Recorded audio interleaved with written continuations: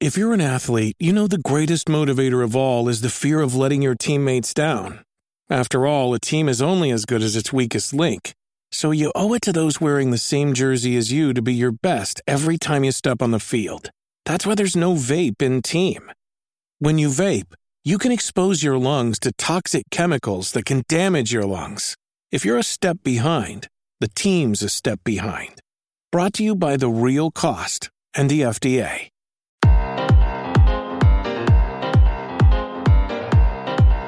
Ladies and gentlemen, boys and girls, welcome back. And if you're a first-timer, thank you so very much for joining us for the Game Dev Unchained podcast, the #1 source for video game development news and information on the lifestyle and happenings of game developers. My name is Larry Charles. If this is the first time hearing my voice, say hello, Larry.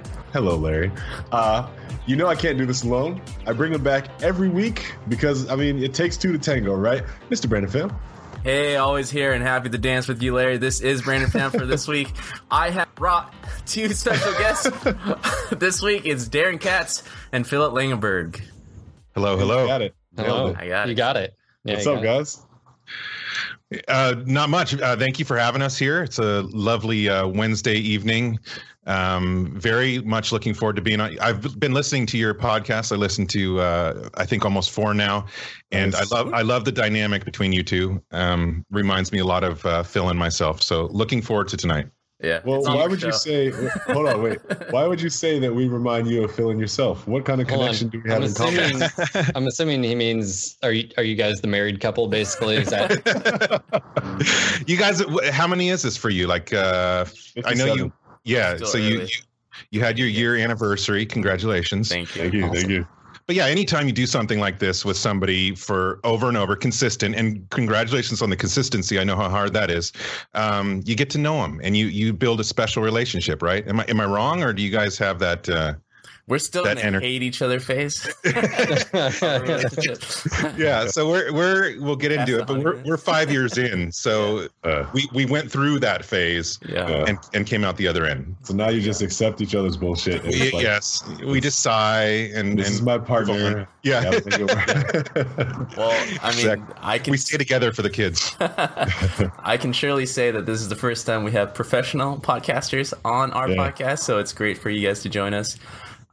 This week's topic, a little bit, we're gonna go into your history as well as community management at where you guys are right now, just the social networking part of it. But before I butcher any further of what you guys do you guys mind going over your resume, either or both? No, I can. Phil, you want me to do a quick rundown of? Yeah, do it. You can obviously interject. There are things from 4, 5, 6 years ago that Phil and I see differently. Certain events in our history that he has his perspective, I have mine, but it's all right. I'll do a quick rundown. Phil and I actually met online in 2009. We were playing a game. It's a mod called MechWarrior Living Legends. We both just, he found it before I did. I found it, started looking for a unit to join, found Phil. This is one of the areas where he disagrees. He thinks he recruited me, but whatever. We ended up playing together in this game, having a lot of fun, and we just noticed we had a rapport with each other and a lot of similar interests. Which, if anybody is not familiar with MechWarrior Living Legends or MechWarrior in general, that's kind of the binding point for Phil and I. We're both friends of the BattleTech or fans, I should say, of the BattleTech and MechWarrior franchise, which goes back to the early 80s with the tabletop and so forth. And so that's where our bond has been. And also basically everything moving forward from 2009 has been because of both BattleTech and MechWarrior. But we both became devs on that mod team. It was about, from any given time, it was 20 to 30 people.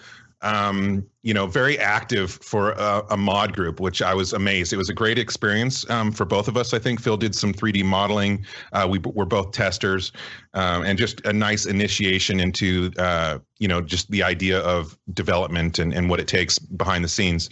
But then in October 2011, Piranha Games announced the launch of MechWarrior Online. We didn't know at the time what it was, but it basically got Phil and I both really excited. We'd already started a community group called No Guts, No Galaxy, which was basically a TeamSpeak server to bring people together from MechWarrior Living Legends to hang out, build units together, game groups or whatever, and have a central place for everybody to hang out. And we just thought it would be a natural transition at that point to start a podcast. We, wasn't any intention of, it turning into a financial, benefit or getting jobs or anything. It was just because we love it and had things to talk about. And so we did that. Now, Phil, you had some podcast experience before that. I don't know if you want to bring that in.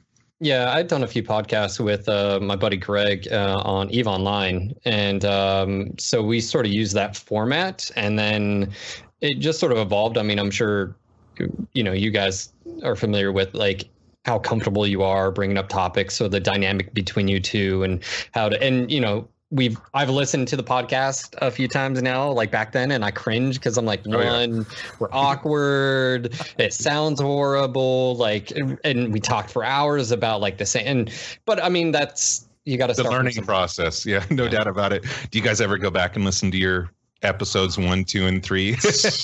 I haven't done that for a while, actually. I kind of I'll say this, thinking about it. It's inspiring. No. Like to see where you are, to see the bottom, like, oh man, we're doing pretty well now. Well, it's crazy. We have probably, we're up to 148 as far as our main podcast, but we've had a lot of side podcasts over the years. I would say we've probably done 170 or more podcasts. And every once in a while we get somebody coming in and saying they went back and listened to every podcast since number one.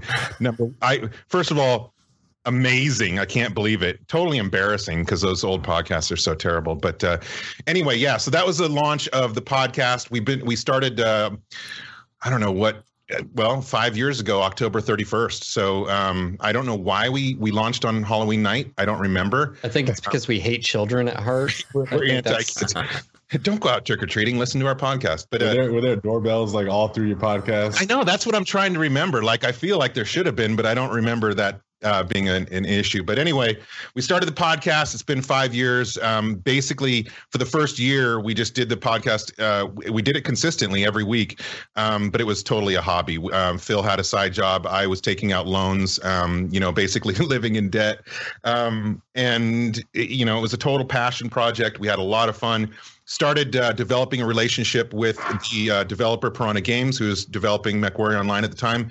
And after about a year, we started getting support from them. Basically, it started off with them sending various devs to be on the podcast, giving us some exclusives every once in a while.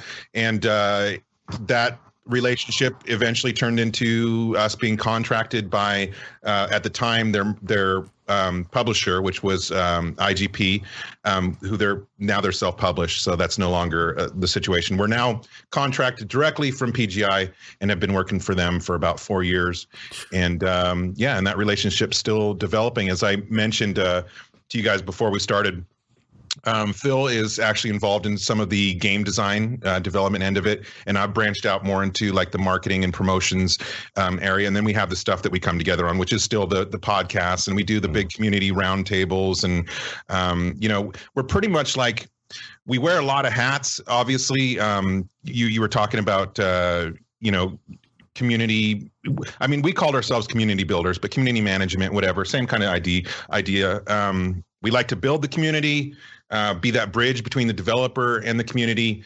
And we enjoy everything that we're doing. It's been a hell of a wild ride, and looking forward to much more to come. I think that pretty much wraps it up. Phil, did I miss anything? Do we need to give them our socials? Like, I don't really know if, no. I already did that. Yeah, it's been a crazy ride, and looking at, especially coming from the fan perspective with no industry experience, no background experience in like podcasts and or anything like in the grand. And of course, thank you guys. We got called professionals by them. I know. All right, like you guys have no idea. You guys they call us that, by the way. Yeah, and it's been a crazy ride, and it's being on the inside, which is just a whole nother ballgame. It's a whole nother perspective that we've gained. And, it's one of those things where I think we take for granted now, but looking back at, being We're that super fan, lucky. right? So no doubt about it. I mean, neither one of us had experience other than working on the mod team for Living Legends. Neither of us went to school for it. Other than, I've been playing video games since literally Pong came out.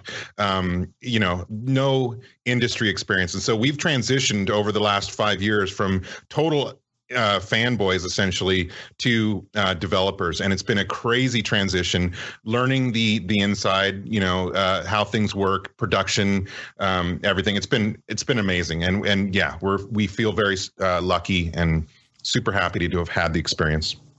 I love that you guys start with a passion project, you put in the consistency, and then it actually is like, hey, we noticed you guys do this cool thing. Why don't you come join our team and like actually be a part of it? That must have been quite an email to open or a phone call or however they first contacted you. What was that like? Can you take us back to that moment and just walk us through? I remember specifically because I was working at a nuclear power plant and I was doing security there. Just graduated from college, got this 4-year bachelor's degree, couldn't find a teaching job to save my life. So here I am doing security, which played into my military background. So that was cool. But I was working 14-hour days, coming home, and on Wednesdays we did the podcast. And I remember at the time being really tired and just like, my 1 hour of freedom I was spending with the podcast, and then like going back and listening, just we hearing had some me. podcasts we shouldn't have done. The reason I bring this up is like we got to a point where time investment to like just it got to that culmination where we had to reach out, and we reached out to Russ via email, and we're like, hey, we really love what we're doing. Prana Game, sorry. And we really love what we're doing. We really love what you guys are doing, and we'd like to continue this road, but financially versus our time investment, I can't do this anymore. I'm going to die, sort of thing. Damn. And he said, hey, I really love what you guys are doing. Let me sit you guys down with our, IGP and marketing director. And it was crazy because again, we're like, oh shit. So this is actually it. Like a thing that's possibly going to happen. And we basically just laid out an ultimatum. It was, we love this. We want to keep doing it. We had tons of plans for expansion and more things we wanted to do for community building. We laid all that out and said, either we need, some direct support from you guys, or we're going to have to stop doing this as regularly as we are, which was painful. And we weren't forcing the ultimatum because we were, dicks or anything like that. It was just literally because, like Phil said, I mean, there was times where we just did not want to do the podcast. We were both exhausted. We no financial return on it whatsoever. And we've been doing it for a year. And so it was just really, we had to lay everything out on the line. To answer your question though, the way it went down, tons of fist pumping that day. I remember it like it was yesterday, just being able to tell my wife, we're actually going to get paid to do what we're doing. And granted, it's been it wasn't instant overnight, like comfort levels as far as how much we're making or whatever. It started off on the lower end, and we still had to pull in other income, and really had to tighten our belts for quite a few years, a couple years at least, and just keep working. I mean, we would it's kind of the squeaky wheel thing. We'd keep going and saying, here's the stuff we're doing, and we just keep adding. We kept adding and adding content, expanding our YouTube channel, expanding what we're doing with Twitch, community efforts. We had an animation going. We had a weekly web comic. We were just we were workaholics.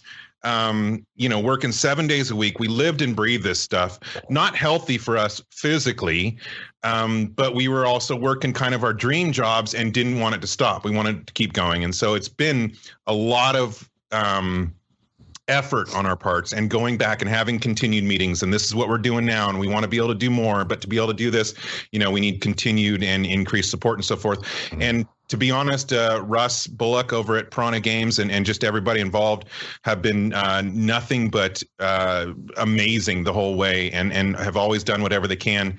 And we're at a point now where we can afford to do what we're doing. And, I tell people all the time, it's the best job I've ever had. I've been training for it, I feel like, since 1984 when I first bought the tabletop of BattleTech. With all the different, things I've done in my time, I feel very much like it led to this point. So we got very lucky and very blessed. You got very lucky after years and years and years. So. We put in our time, but still, you know how it is, right? I mean, the game industry is one of those businesses like maybe, Hollywood or music or whatever. Everybody wants to do it. And they, because of misconceptions, I think a lot of times of what they think working in the gaming industry is. And there's just not a lot of jobs available. And the ones that are, also the revolving doors. I mean, we have a lot of friends now that are at various companies, and it can be brutal, man. I think competition too. I mean, you got to look at, everyone wants to be a designer, right? Until they become a designer, or everyone wants to draw the cool, characters until they have to draw, something they don't want to, and every single day. Yeah, and you've got deadlines chair or texture the chair. Have fun. Yeah, it's been an amazing ride. It's I don't consider it a job, which is weird, but it is, because it's a hobby. It's a passion for me and Darren, but now sometimes, we have deadlines like, hey, we have to have this ready, or we have to have this submitted. And so that's been a shift in a sort of juggling process, and definitely a learning experience for sure. So, Phil, I have a quick, funny question for you for all the older guys or girls who are listening to our podcast. So you said you used to work in a nuclear power plant?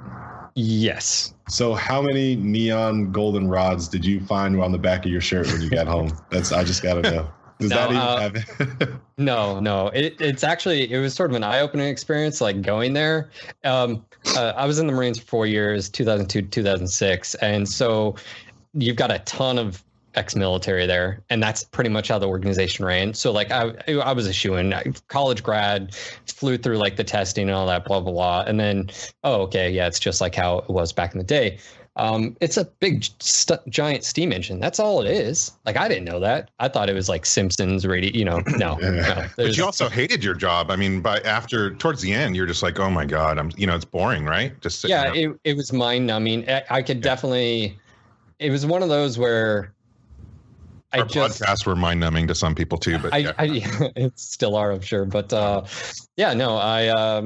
it was interesting. And you want to talk about money being made in that industry, nuclear, it's a different beast in general, or just clean. Just ask Homer Simpson. Yeah. I don't know about clean energy, Homer's but still going.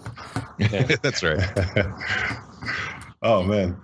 One of the greatest stuff that I'm hearing from you guys is that people tend to forget that I think a lot of people have misconceptions, especially when they're working AAA, trying to go on their own or do something on the side job. They feel like it might happen for maybe a short amount of time, right? They're like, all right, I'm going to try it for a year and see what happens. But in actuality, it could be a year and a half or 2 years before anything happens. And the thing is, when I talk to those people who are even afraid to take the jump to try something, a passion project of some sort, is that they forget that 2-3 years is going to pass anyways, right? So even if you stick with something 2-3 years, you're just going to be exactly where you are, or you could be somewhere else.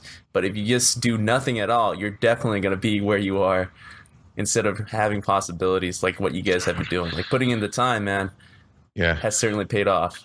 I'm one to always tell people to jump at their dreams, but I've been working for myself since I was 20 years old. And I was in the music industry. I was in other segments of the entertainment industry.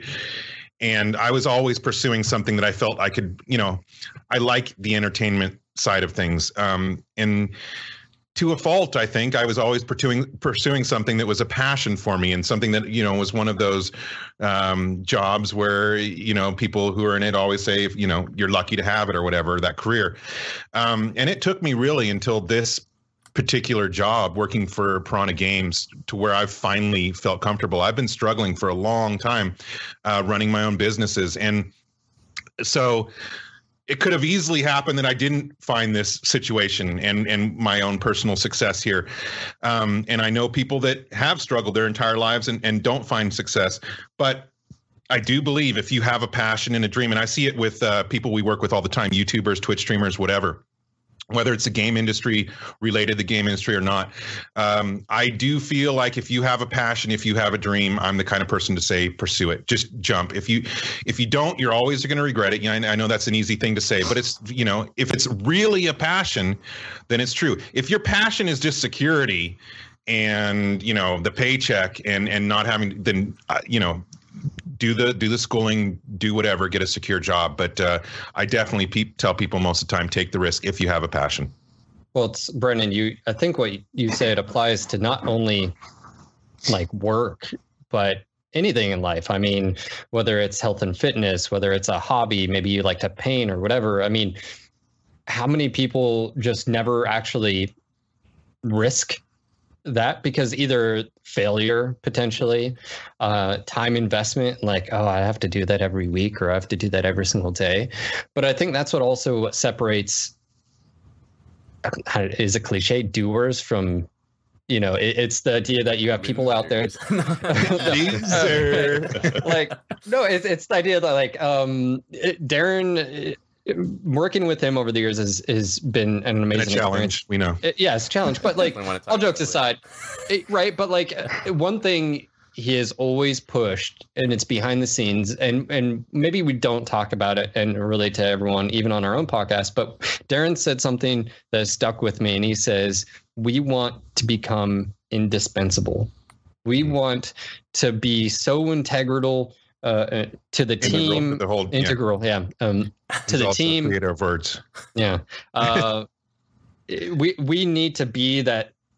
They can't live without us, and I think every single thing we do, whether it's Twitch, podcast, design, any of this is to really, and I guess that just sort of comes down to like work ethic and yeah, you may not have success at the beginning, and you even may not have it in the long run. But I guess in life, do you just never do anything because it may not happen or pan out the way you wanted it? And I feel like that, would that be a shitty way to live? I don't know. Like me for personally, some people, yeah. Dude, like those are chains, man. Those are chains that people place on themselves that keep them right where they are. That's what I was going to say. I think a lot of times, and maybe you guys can relate with this, is that we are our own worst enemies, and self-doubt can just become a monster. And I battle with this, all the time. It's literally, it's a mindset, and you've got to just say, I can, it has to be, you have to have the opportunities and the skills and so forth in place. But I think we're all our worst enemies. But one thing I wanted to touch on real quick is just as far as chasing opportunities. I think it's safe to say I'm the oldest one here. I'm 44 years old. I didn't even get into this business industry until basically I was, late 30s. So even for people that are older, there's opportunity. And obviously, if you're younger, you have way more years to make it happen. So I totally agree, man. If you have a passion, because that's really where this started for Phil and I. It was literally 100% passion project. So we knew that was there. And that's why we were able to make ourselves indispensable, like Phil said, because we had so much passion. We put so much work. I mean, we were doing, at the beginning, 12-hour days to 7 days a week. We were doing everything that we could do. It was exhausting, but here we are. Exactly. Cool. Yeah, man. I just want to jump in. I've always said, and this comes I guess is the last comment on this, but there's a lot of people who I'll talk to them and I'll be like, yeah, man, I'm going to do this. Or they'll tell me something that someone else is doing. And then they give me like 20 to 25 negative reasons why that person is not going to be successful, or why things that are randomly going to happen. Like they can foresee all of this bad stuff that's going to keep them in their place. And I feel like a lot of people are just too dang smart to take a risk, because it's like, oh, well, obviously he's going to have to deal with this and he's going to have to deal with that and he's going to do this and this isn't going to work and then that. And I'm always like, if you're so smart that you see all this stuff that's going to happen that hasn't happened yet, then how can you not just figure out a game plan to solve those things, right? Like if you're smart enough or cognizant enough to have all of this negative, like you can foresee, you're some sort of oracle who knows that it's going to be this that leads to downfall. And you know that today. It's like, well, then if you know the guy's going to throw a punch, you know to duck. You know what I mean? It's like, well, if you're that smart, then why don't you figure it out? You should be the one who's more successful. Hey, it's way easier to talk ourselves out of doing hard things than it is to talk ourselves into it. And like I said, I still struggle with that today. And I understand it. It's ridiculous that we do that to ourselves. But yeah, it's understandable. But I agree. I think if you have the smarts to foresee that, you have the smarts to make it happen. Yes, 100%. Yeah, I definitely want to go back to when we were talking about this. So you guys put in the time, right, to get to the point where you're consistent. I'm sure at some point too, even if you guys were the pioneers for the game that you guys are doing it for, at what point did you face competition? Were there another pair of Darren and Philip that you guys were competing the attention for, like, or was it like completely open season just for you guys? And Open season, pretty much. Complete open season. And we did have later. Yeah. Like we were at least over a year into doing the podcast, and there were no other BattleTech MechWarrior podcasts. Keep in mind, you guys mentioned AAA, and I don't know what projects you're working on, but MechWarrior Online is very much a niche game, and that's one of the great. It's one of the difficult things, but it's also one of the great things about it. It's been around, like I said, since 83, 84. As far as tabletop, there's been a ton of video game iterations. There's been over 100 novels, card game, etc. It's a very big universe. Not quite Star Wars, but there's still very avid followers and just super dedicated community. So the downside is there's not as much as big of a player base as a AAA game. But then the plus side is that with something as niche as this, they very much support the game. So the smaller number of players, basically keep it alive. And so that's why we basically had free reign. We were the only podcast for a year. A couple others popped up because it looked easy, kind of, I think. A lot of times people think things are easy when they see somebody succeeding, especially at the beginning. There were a few others, and one of them being from a group from 4chan, and It was very, very, we did actually support all of them, or at least tried to, but then when you would have those said individuals just basically go on just, rants about, the devs or other, just straight up douchebaggery, and we just couldn't support it. And to be clear, one of the things that I've always pushed is having a positive learning experience and a community out there, because as soon as you let trollish behavior become the norm, you're conceding that it's okay. And so we did have a few other podcasts, and we also tried to support BearNet. That's another podcast that we've tried to, but then they stopped, and they were never like, we've talked about, they never seemed to want to put their name out there. They weren't posting on social media. They weren't creating even some of the social media. And it was just more of just a passion, fun thing that they did. But no one ever really said, we want to be serious and tackle this. We were the mountaintops, we made sure to use every form of social media we could. We made, we pushed ourselves we worked this thing. We hit the pavement, and did everything that we could to build a name, to get more listeners, to get more followers, to get people to our YouTube, to get people to our Twitch, et cetera, et cetera.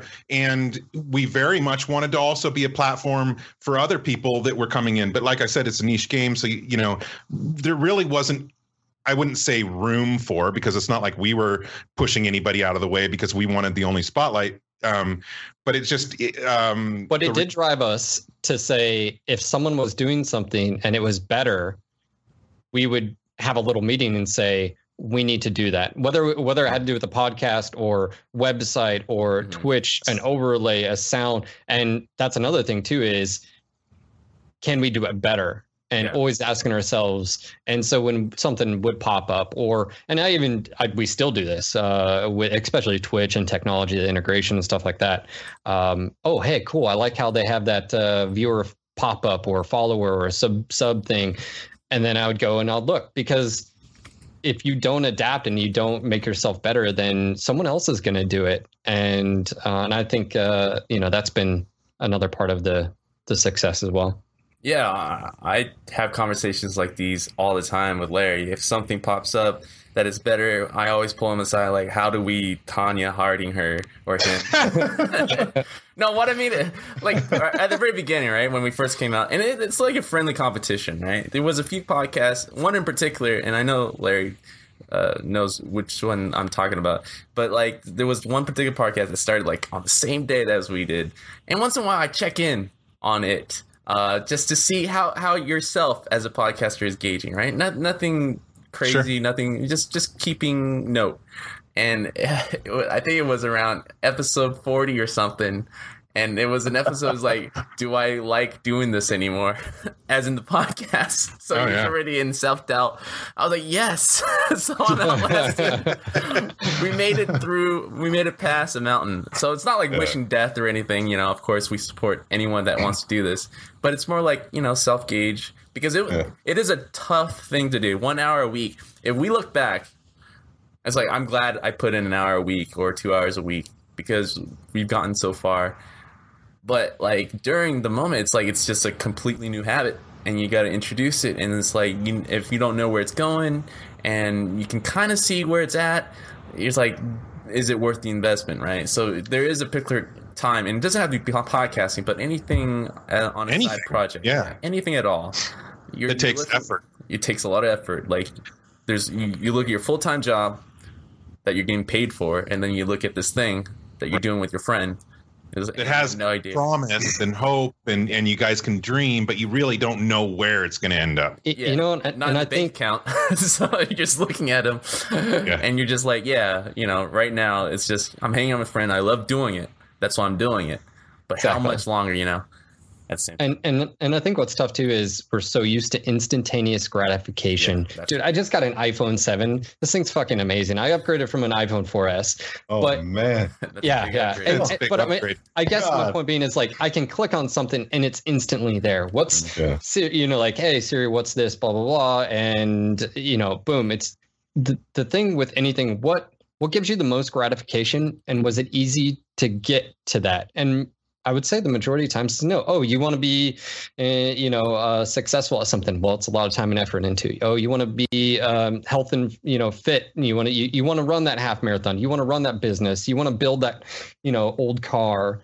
None of that was quick, right? And I feel like that's another part to life is we're so used to, or people are so used to, that they don't want to put in the time and effort, or that they start putting in the time and the effort, and then they sort of question reality. Hits them in the face. Maybe this isn't what really makes me happy as well. Yeah. And in doing a particular thing in life, like game development. Some kid, 18-year-old, oh man, I love games. I'm gonna go to game school, get my degree, blah blah blah, and they go into the industry and they realize now it's actually turned to a job that I'm not really passionate about. Mm-hmm.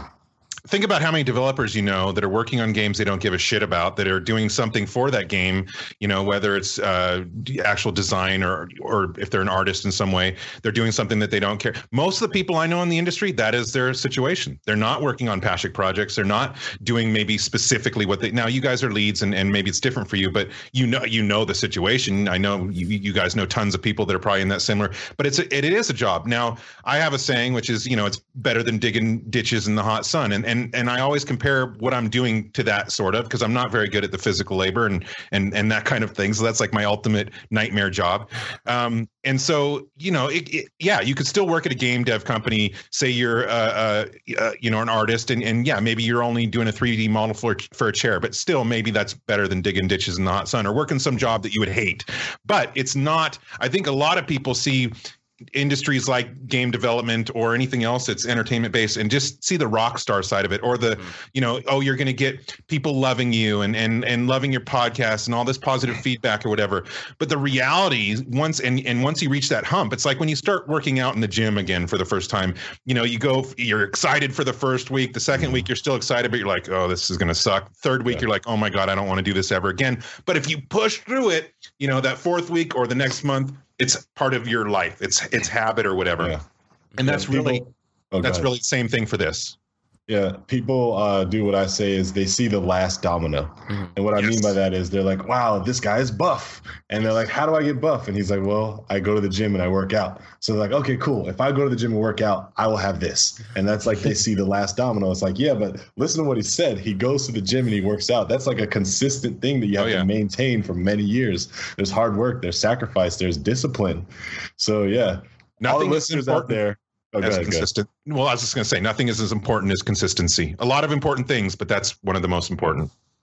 Yeah. There's a lot of listeners out there who just see the last domino. And I just want to say right now, look at all the dominoes. Look at the first one that starts the chain reaction, and then the last one, and everyone in between. Yes. And I think the hardest thing to do is just start. Mm-hmm. Whatever it is.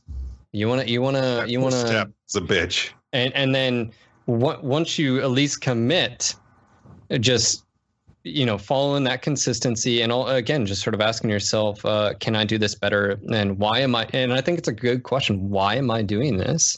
Mm-hmm. And then take that reason and apply it, and whether it's, we see a lot of like gamers and Twitch streamers that want to do Twitch, right? Want to stream and all this. Well, why are you doing it? Are you doing it because you like to game? Are you doing it because it's a social? Maybe you suffer from depression and you want to, have an out, right? Because that's something we see a lot in gamers. Maybe you want to be that rock star, but either way, it's just committing and asking yourself, why am I doing this, and applying that.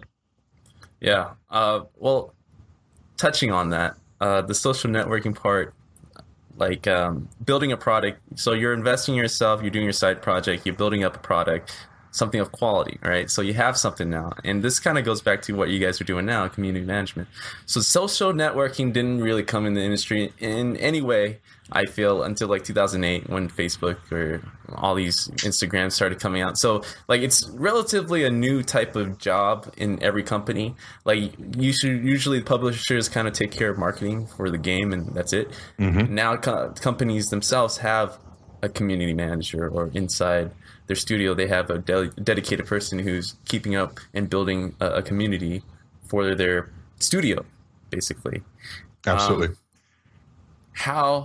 Like you guys like definitely went through a year of grueling dedication.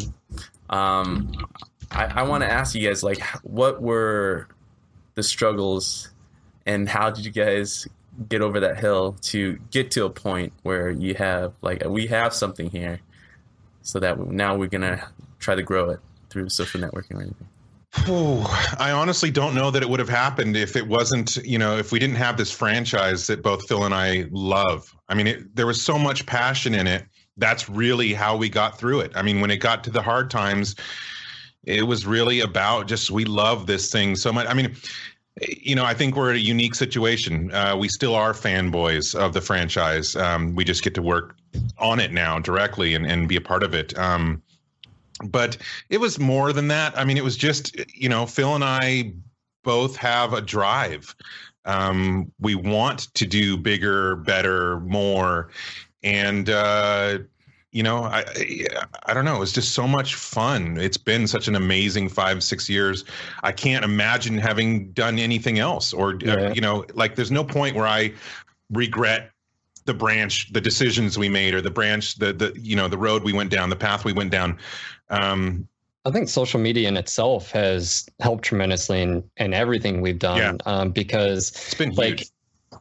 Doing dedicated YouTube videos and then realizing the time investment in that, and then realizing, hey, we still need a presence on YouTube, but we need to spend more time doing Twitch streams, or to allow us, if we dedicate more time to just Twitch, and then just creating a system to say, okay, after every single Twitch stream, I'm going to create highlights, and then I'm going to export that to YouTube. And then once I get those, I'm going to post maybe 1 or 2 videos on Reddit, or I'm going to post them to Twitter, and then I'm going to post to Facebook. And hey, can we get a share from the, MWO officially? Or, I mean, all of it sort of plays into it in itself. And one of the things that Darren's done in particular is sort of help take over and, sort of the PR and marketing via Twitter and Facebook on the official side of things, because we saw on the outside that here's Piranha Games is not utilizing these assets as best they could from our point of view as fans, of saying like, hey, there's this league tournament going on. Why are we not sharing that? And I will say it was a struggle because back in the day, IGP was in full control of all of that, the publisher, and having that middleman was very difficult, and it was a difficult environment to work in. Even though that was what allowed us to start, we realized having a publisher in that light, and unfortunately, we were working with a lot of people in that publisher that did not have a lot of experience at all in gaming and or even with the IP. So once that separation happened and we started doing work directly for PGI, and we're able that's to confusing, IGP, PGI, but Piranha Games, and now you guys are just making it up. I know, right? right? I mean, basically the social networking is a daily thing. There's the upside is if you're very active, it can be very effective. The downside is that you have to be very active. So literally the moment I get up in the morning, I'm checking all the who made Twitter posts in the last couple hours, who do I need to retweet, because I am doing the official Twitter and YouTube and Facebook. I'm doing our Twitter, YouTube. So I immediately have to see everybody, and then all through the day and all the way till I go to bed. And even when I go on vacations, I got my phone and I'm retweeting. And so it's a 365, 24/7 type thing, but it can be very effective if you use it all. And like Phil said, I mean, we took advantage of everything that we could possibly do to get the word out there, and we still do today. And you asked specifically what helped you get over the hump, and I've got a few just key notes here. Emails and or comments on YouTube from listeners and or viewers, and I'm not shitting you, I can pull up a few, that basically said, I stopped playing this game.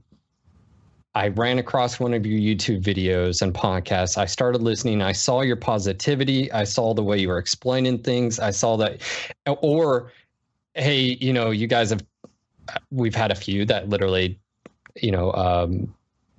like gut wrenchers where like, hey, you guys have saved my life. And you don't even like, we're not calling ourselves heroes, by the way. I just want to make that clear. It's a very I'll call you hero.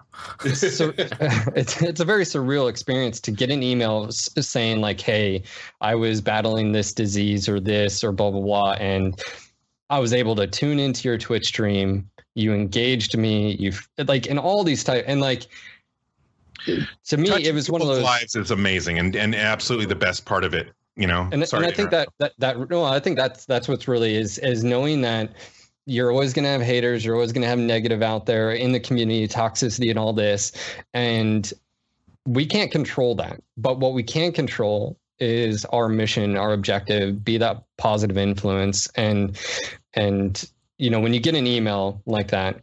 And when you get the support from these people as well, whether it's just their engagement, comments or, subbing to your channel or following you or liking you on Facebook, whatever it is, it means a lot. And that your name means a lot. And that, we can take pride in knowing that, yeah. Yeah. not to like, drop a heavy one. It's definitely great. Like the fans. I mean, obviously, we're not curing cancer. I don't want to put what Phil said out of perspective, but you're talking about community management. Yeah. I have to say, I think that MechWarrior Online and the MechWarrior and the BattleTech community is one of the best communities in the world. I've been a part of a lot of games. I've been a gamer my entire life. I've been a part of a lot of communities. I think there's a lot of toxicity out there with the anonymous factor of the internet. But I get time and time again, I bring new YouTubers into our game. I bring new Twitch streamers, whatever. They find us themselves. And I swear 100 times or more, I get comments about how amazing our community is. And I have to agree. And mostly, I think that's because, again, the franchise started in '83. There's a lot of older people in our community, 30s, 40s, or whatever.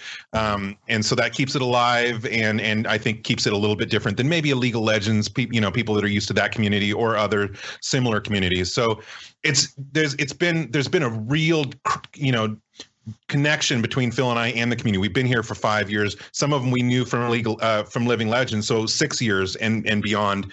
And so we've grown close with the community, and so that feedback and touching people's lives, helping them on their commute, whatever it is, you know, from serious to silly or whatever, that feedback has been amazing. All right, my turn. So what I want to know is, and forgive that interruption, the way that I look at the game, being so old, and I don't mean to say old like, oh, it's old and terrible. I remember, I think I was in high school. Mech Warrior 2 was like my first Mech Warrior game. That's where so many people came into it. I was even listening to your episode recently where you were talking about that, so I thought you would get a kick out of adding one more to that list. But like so many mech or even mech inspired games or even like Gundam games have like come and gone, right? But your community is still there and still persistent.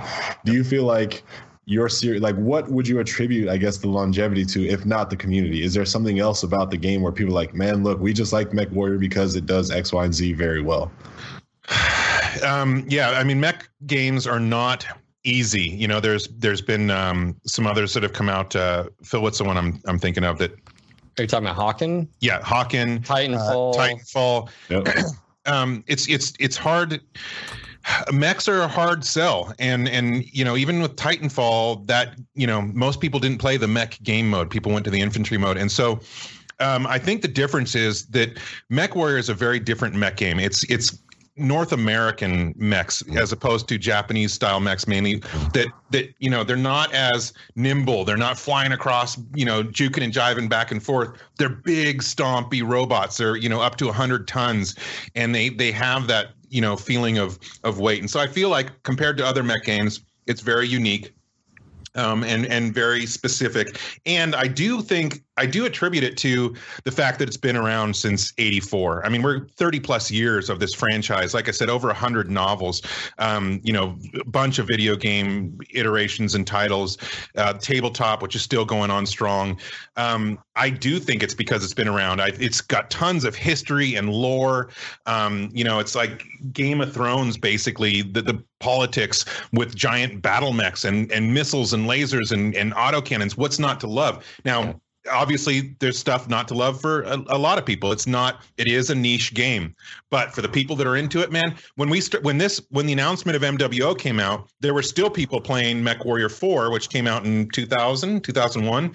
So you're talking a decade of people playing a game that wasn't receiving continued support. It was just the player base that was keeping it alive. So it's really a passionate community, I think, that makes this succeed.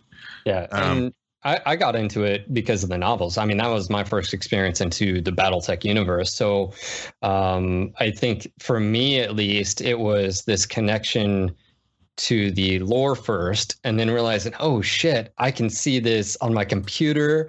Oh crap, there's that mech they're talking about in the novel. Like, you know, oh no, I'm piloting it. And you're like, oh, I'm, you know, and my very first was multiplayer BattleTech Online on AOL, and then Mech Warrior 2.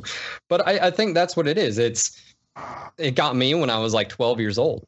And same, you know, if you're in high school, you're in your teenage years. I think I related to the clans more, right? Because that warrior cast, be a badass, right? You know, you're the top of the top. You're, you know, you're the ace guy. And, you know, I think for me, at least, that, I don't know, there was just something in it. And yeah, I can definitely say, you know, mechs, Titanfall, for example, we actually played Titanfall, really liked it. The problem was there was no customization at all. Slight customization, but yeah. Oh, you got to choose the weapon and the mech, but that was it. But they did some amazing things, like the AI interaction, coming around a corner. Oh, we got to support our commander. Come on. Or you'd be like on the ground with your rifle. You come around the corner, dude's being choked, you know, in a chokehold, and he's like screaming for help. That was really cool. And that's that sort of, you know, immersion factor. But from a mech standpoint, there was nothing there. And even with the new Titanfall 2, I think there's a lot of lacking. And it's funny because I think what's going to ultimately happen is the exact same thing. People are just going to want the sort of parkour, you know, infantry experience, which Call of Duty basically took and ran with. The whole jump packs. They saw what was really successful, I think, in Titanfall 1 and said, you know, dude, people are loving this shit. And then, hey, why not? I mean, it's a, you know, and next thing you know, they there. I think it was the Call of Duty. What was it? Black Ops? I don't know. Whatever. Which one it was? Advanced War. Yeah. I can neither confirm nor deny. Yeah. Too close to the sun. No. You can say whatever you want. We're good. Yeah. No. So what was your involvement? So, I think I think from a mech perspective, you've got like the anime side, which is right Gundam, Robotech, all those things, and it's different demographic as well. I'd like to add also our demographic, as Phil was saying, is also extremely international. This is a very popular title in like the European region, Oceanic. It's the BattleTech franchise, Mech Warrior franchise, etc., is very international, and that helps too. Like literally, probably half our player base is Americas and half is worldwide, and so Germans love it. Yeah, Germans, Europeans, Australians. So it's really that helps too. We're just in the middle of a huge tournament, huge cash prize official tournament, and we just finished the regional finals within Europe and Oceanic regions. And there's just amazing dedicated units and players are all around the world. So I don't know that it's one thing, but I definitely think the history is a huge part of it. Over 30 years of the franchise being around creates some very loyal followers. Now, would you say with how long you've been playing, especially the role that you're playing in the game and kind of being a liaison between the company and the community, do you notice that there are any like superstar caliber pilots out there that like, oh man, Nightsmith is on, let me go watch one of his games? Like, you know what I mean? Like, are there those standout pilots that exist?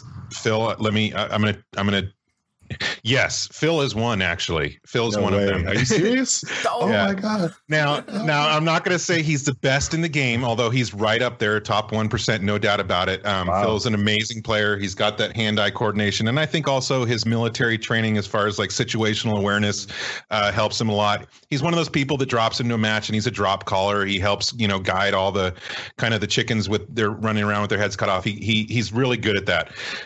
So Phil is one of those top tier players. He's amazing, and that's why Phil.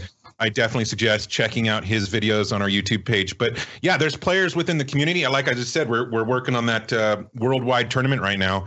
We're meeting up in December 3rd up in Vancouver. We're flying in teams from around the world. We're having our finals up there, and so there's amazing players. I'll shout out right now to Proton. He's one of the best in the game. The guy is amazing. He's a robot. That's the dude plays like a robot. I feel like he's he becomes one with the game. But he's a young guy. He's from Russia, and he streams the game quite often, and he's on webcam. He's not cheating. You can watch him from a first player perspective, and you can just see the skill oozing from him. He pulls off shots and maneuvers that are insane. And I'll tell you, if it sounds like I'm getting excited, it's because I am. I get hyped by these guys. Like I said, I'm 44. My hand-eye coordination is not what it was, but I still love playing the game, have a lot of fun, have some success. But seeing these guys that are amazing, watching other games, top tier skilled players, it's just they have something. It's with that, their speed and situational awareness and just pulling off incredible shots. They're out there. Amazing players.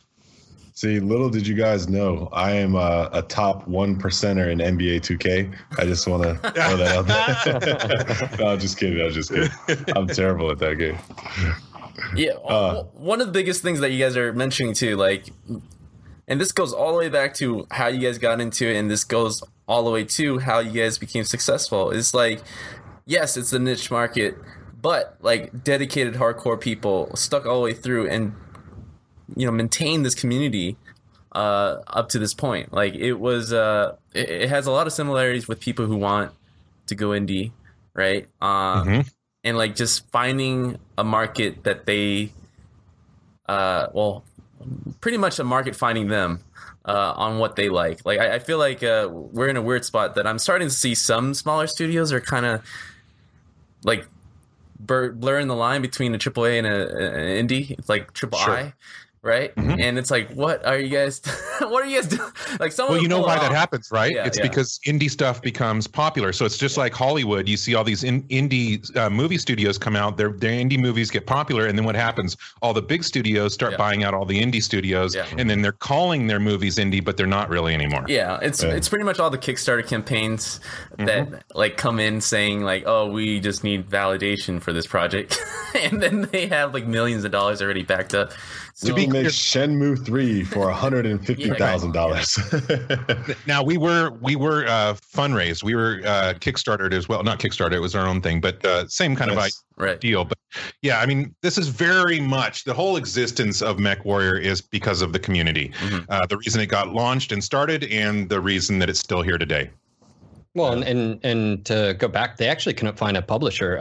They came out in 2009. They released this like theatrical trailer, if you will, like, hey, this is what we want to create. Well, they didn't get shit for publishers, and that's why they had to, with friends and all that, form IGP and create their own publisher to get it off the ground because nobody out there. Because at the time they were pushing another single player campaign. They purchased the license from Microsoft, who owns the whole MechWarrior license, and then they wanted to launch a single player game, but none of the publishers had any interest outside of consoles. They wanted everything to be consoles at the time.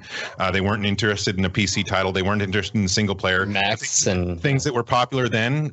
World of Tanks was taken off and had success. So basically, Russ looked at the market, looked at what was possible out there, saw the free to play market growing and expanding with, like I said, World of Tanks, and just decided to apply that to MechWarrior. And that's where this took off. I mean, the idea caught fire, and like they did set up their own publisher to work with and got crowdfunded. So, it's a amazing process and very difficult, and but it's been worth it. Yeah, I'm always a fan of hearing people going kind of against the grain. Like, I feel too many people hear what's popular and they kind of like, oh, if I do that, like, you guys started, and a few podcasters kind of started after you guys or were inspired by you guys. But like, I feel a lot of people fall into that trap where if they see something that is resounding within the community, they tend to copy instead of trying to look internally and instead of externally of what actually they want as a person. And that's the one that keeps you consistent. That's the one that keeps you at night talking to a guy every week 1 hour and not really liking him, Just like these are the driving force that makes you really push past that year, push past that 2 years. And a lot of it too, even to the very point where you guys were officially professionals getting paid to do this fan project that you guys always wanted to do. It was you guys going up to them saying like, we know we're hot shit and you guys know it too, so let's those were our exact words. Let's not beat around the bush, all right? Yeah. But yeah, a lot of that is still self-driven all the way to the end. So congrats. Yeah, absolutely. Well, we are near that point, but I definitely want Larry. No way. Are you serious? No, I know. I want Larry to talk about this. One last question, just to help our community out there, just anyone who's interested of doing something. And you guys have so much wisdom. And even when you guys were talking about doing Facebooking just to go to Twitch and YouTube, like all these social networking, it gives me a headache just trying to keep up with what everything does now. So listening to us gives a lot of people headaches, no doubt about it. Hey, I really quickly, because I feel like we're not going to be able to touch on the subject, and totally understand you guys have time limits. But you know, part of the discussion tonight was community management, and while that's one of the hats that Phil and I wear, most definitely, it's there is an official community manager, Tina, at PGI, and she does a great job. And there have been several over the years since we've been with them. And I think that this is a worthy topic for you guys to maybe get another community manager on that deals with these issues more directly. But it is a hard-ass job, man. Being a community manager, in a popular game, not popular game, doesn't matter. It is a very stressful, can often be very depressing, emotional. You have to be, the problem is when you're a community manager, you have to have empathy for people. You have to care. But then the flip side of that coin is that you have empathy, you care, but you also, again, hitting on what I talked about earlier, community toxicity, the anonymous nature of the internet, you can take so much heat. Personal attacks beyond belief, bomb threats, everything. I've seen everything happen. And it is such a hard job. And so, like I said, I think it's a topic that it definitely deserves further, a deeper look into it and so forth. But what I wanted to say, the only thing I really want to say is love your community managers out there, man, because, and this goes for most devs, I should say all devs. Why did I say most? Am I thinking about anybody in particular? I don't think so. It goes for all devs. They're people, and that's been the other thing that has been a goal of ours over the 5 years is humanizing the devs that we're working with, because people, I think, take it for granted, especially access that you have to devs these days. When I was a kid, man, and I was buying games, I'd walk into the game store, Fry's Electronics or whatever out here in California, and I'd, shelves of games. I'd look at the screenshots on the back. You buy the game, you don't buy the game, you take it home. If you don't like it, well, fuck you. It doesn't matter, man. That's the game that they released. You don't get to tell the devs that they should have done it this way or that way, or to fix this or that. You got the game that you got. These days, there's so much transparency and communication. I feel like it could be a double-edged sword. There's certainly good things about it, but there's certainly bad things about it. And I guess the biggest thing is just remember that developers, whether you're talking about the lead game designer, the president or the CEO, the community managers, the testers, everybody, they're people. They have feelings. You want them to have feelings. Don't make them get hardened hearts because that's the only way to deal with communities. And so I do actually feel like that's a very important topic and a very important issue. But I'm not complaining. I love it. I love dealing with the community, but it's really a big thing. It's not easy. It's not an easy job. So all you podcast listeners out there, today, Tuesday, is International Hug a Community Manager Day. That's right. HR is going to lower the red flag. You are allowed to go out and hug your community manager today and tell them that Game Dev Unchained podcast and No Guts, No Galaxy sent you. That's right. Yeah, man, really props to those guys. I mean, community managers have been fired over tweets. So it's a tweet, and you I know. That's like 10 tweets a minute. So you don't know which one's going to get your ass canned. It's insane. Oh yeah.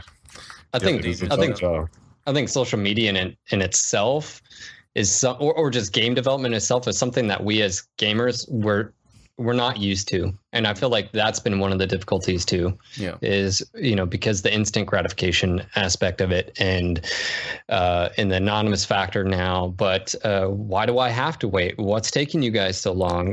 Can't you just hire more people to do it? And, all these type of things that I didn't get to see the development or interaction of MechWarrior 2 or 3 or 4, but now that you're seeing the development process, because it's a free-to-play title, it goes from a sort of bare bones product and they start adding on. Well, you go with the highs and the lows of that. Well, we as consumers, we're not used to that. Just give me my iPhone 7. I don't want to be a part of the, development process and then the Q&A process. Hey, my phone just exploded, sort of thing. No, you just want the end product. And I feel like as gamers, we haven't matured with that. And I think the market in itself, then the studios, they're just now catching up. Some are doing it better than others. Yeah. And I think that's the difference too between the small studios is they can be more flexible than some of these big juggernauts that are out there. And it is what it is. Yeah. Less bureaucracy. It's definitely a double-edged sword. Just one last comment. It's definitely, like you mentioned before, it's definitely a double-edged sword to have the accessibility between a gamer and a game developer. But I can see a lot of benefits. It's really happening, right? Just a direct connection and the direct publishing of a dream project. So. Amazing changes have come to our game due to direct feedback from our community. So I love it. I'm not against it. It's just, like I said, and you said, double-edged sword. Well, gentlemen, if you all look at your synchronized watches or your Met clocks, whatever it is that's on your desk, you will notice that we have been podcasting for about an hour now. Ding, ding, ding. And we have a special reward for you. Are you guys ready? My body's ready. So we're going to give you guys up to 2 minutes to talk directly to our audience, to promote, to shout out, to thank, to raise awareness, or draw attention to anything that you care about, love, or just know that needs awareness. This is our gift to you for bringing us this wonderful podcast episode, and we thank you very much. So audience, meet the guys. Guys, meet the audience. Excellent. Phil, you want to take it? First 60 seconds, yours. Go. Just want to say first, thank you to Larry and Brandon for the podcast being on here. You guys are awesome. Again, now I'm going to have to listen to the podcast. I was introduced via, Darren over here. And of course, a quick shout out to all the, you guys listeners and, you guys, I like the duo chemistry you guys got going on here. I like it. I can dig it. NoGutsNoGalaxy.net. You can find our YouTube, Twitch information, Facebook, and all that.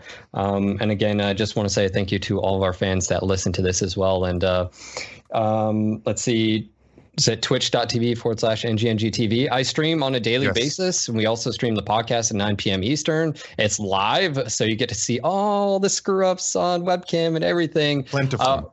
Yeah, and it's also a bonus because then we don't have to wait 4 or 5 days for Darren to edit, because I can just export directly to YouTube. Shut up.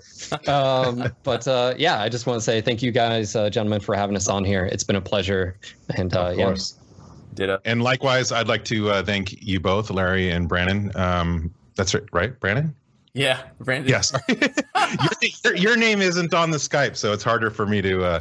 But anyway, thank you guys. I did introduce Phil to your podcast, and as well as our listeners, I pointed them your direction as well. Big thank you to you guys, and you guys are doing a great thing. I will continue listening. I saw you had a new one come out today or yesterday. I will listen to that. So thank you. And we will direct our listeners your way.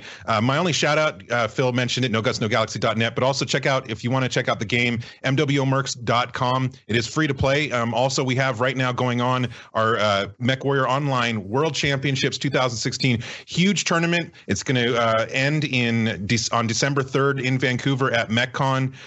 Catalyst Game Labs will be there with the tabletop. Harebrained Schemes will be there with their version of BattleTech video game coming out. We, of course, will be there. It's going to be a huge event, huge party, December 3rd. You can check that out, MWOmercs.com/MWOWC 2016. And I think that's it. Thank you to all of our listeners and yours. We appreciate you guys having us here.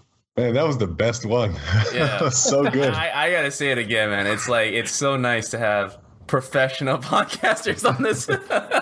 Phil and I are looking at each other going, professional? Yeah, I don't know. This is, and he has the voice, that not to, I have a voice for radio, but I also have a face for radio. So that voice, another double-edged sword. I can't compete against that. So you keep using the word professional. I don't think it means what you think it means. I don't think we're ever gonna consider ourselves professional, but it's fun. That's awesome.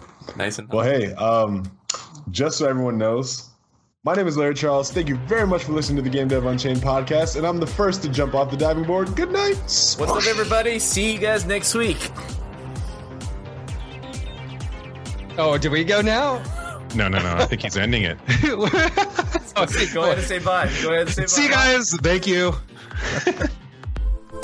If you enjoyed this podcast and you want to stay in touch or continue to follow our developments, then you need to go to facebook.com/GameDevUnchained and drop a like and stay in touch.